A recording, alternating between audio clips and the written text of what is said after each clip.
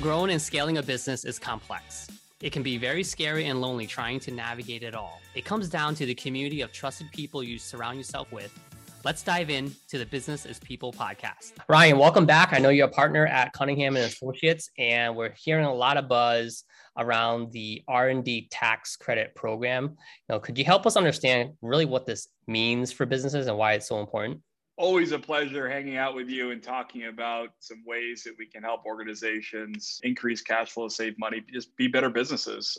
R&D tax credit is a topic that we're discussing quite a bit. It's actually one of the only tax incentives that has true bipartisan support. So when you look at Congress and how Congress is pushing policy through taxation, R&D is something that's been mentioned by both Republicans and Democrats as it's super important for domestic organizations to be innovative and invest in R&D. Now, when we hear about R&D and our clients talk about R&D, the big misconception in the market, and that misconception is that R&D is a scientist in a white lab coat conducting an experiment. When in fact, innovation is around us. Almost every industry has some innovation. You look at construction, for example, and the transition from using pencil and paper now to full 3D modeling of construction, buildings, CAD and architecture and engineering and all these things. Really, there's a lot of innovation in that industry. That transcends many, many different industries. Now, why is this important? It's important to understand that R&D takes place in many different verticals because the credits associated with R&D are very valuable to businesses. So if organizations are investing in innovation, they can actually take a direct tax credit for the wages and also some of the different supplies or even some contractors associated with those expenses. And that's a tax credit, which means it's a dollar for dollar reduction in taxes. And what we're seeing is many small to mid-sized organizations, so you call it 20 to 50 employees, those credits can be $25,000, $50,000 a year. That's $25,000, $50,000 of cash flow back in that organization's pocket to reinvest in the business growth or really wherever ownership or management decides. So it's very, very valuable. Obviously, large organizations, those numbers scale up, and smaller organizations are eligible too. There's a very interesting point here, Com, for organizations that are startups. If your business is under 5 years old, under 5 million in revenue, you can actually take these credits and apply to payroll taxes. So these are very important for organizations that are pre-revenue. So a lot of different opportunities. R&D is definitely underutilized and should be explored more.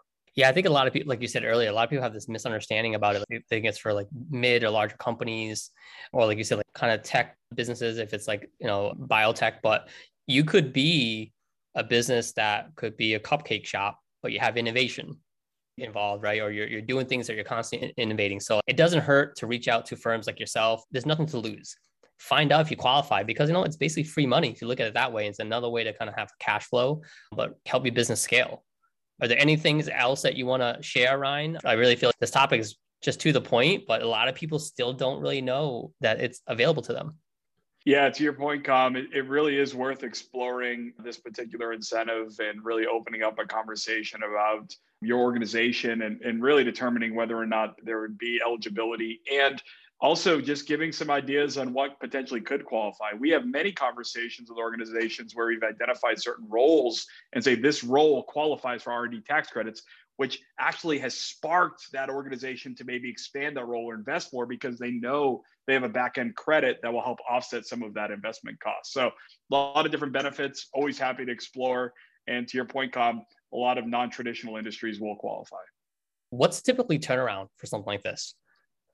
Yeah, so depending on the time of year and filings, the turnaround on just the documentation is generally somewhere between 4 to 8 weeks, depending on the size of the organization.